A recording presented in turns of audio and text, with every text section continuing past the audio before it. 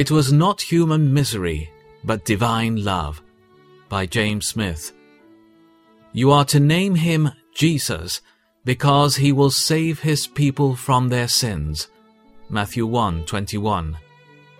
This verse teaches that Jesus came into the world having a definite people in his mind, a definite work in his hand, and a definite principle in his heart.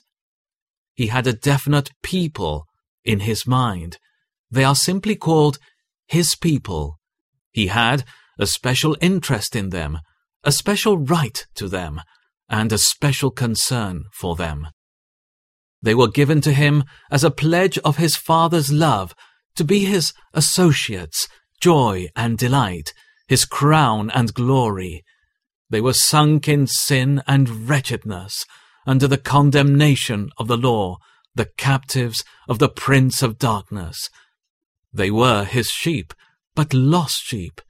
They were his jewels, but jewels in a heap of rubbish. They were his bride, but in a state of adultery. He had the eye of his omniscience watching them, the love of his heart pursuing them, and the arm of his omnipotence protecting them. His eye was upon them, when in heaven in his Father's bosom, and when enclosed in Mary's womb. His eye ever was, and ever will be on them, from the beginning to the end of time, to save and to bring them safely to glory. He had a definite work in his hand. It was a work for his Father, and a work for his people. He had the law to fulfill, justice to satisfy, sin to remove, heaven to open, Satan to conquer, death to destroy.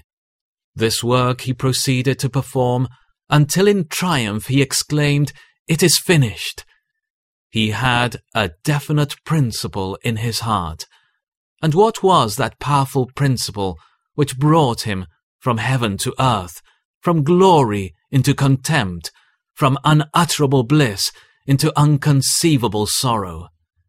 It was love. Love, the ruling attribute of his nature, the prominent feature of his character, the rule of his conduct towards his people. It was love which eternally existed in his bosom, fanned his heart, and directed his ways. It was eternal love, immutable love, omnipotent love, unconquerable love, unfathomable love.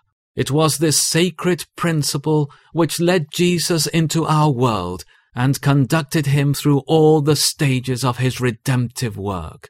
His name, then, is Jesus, because he loves and saves all of his people.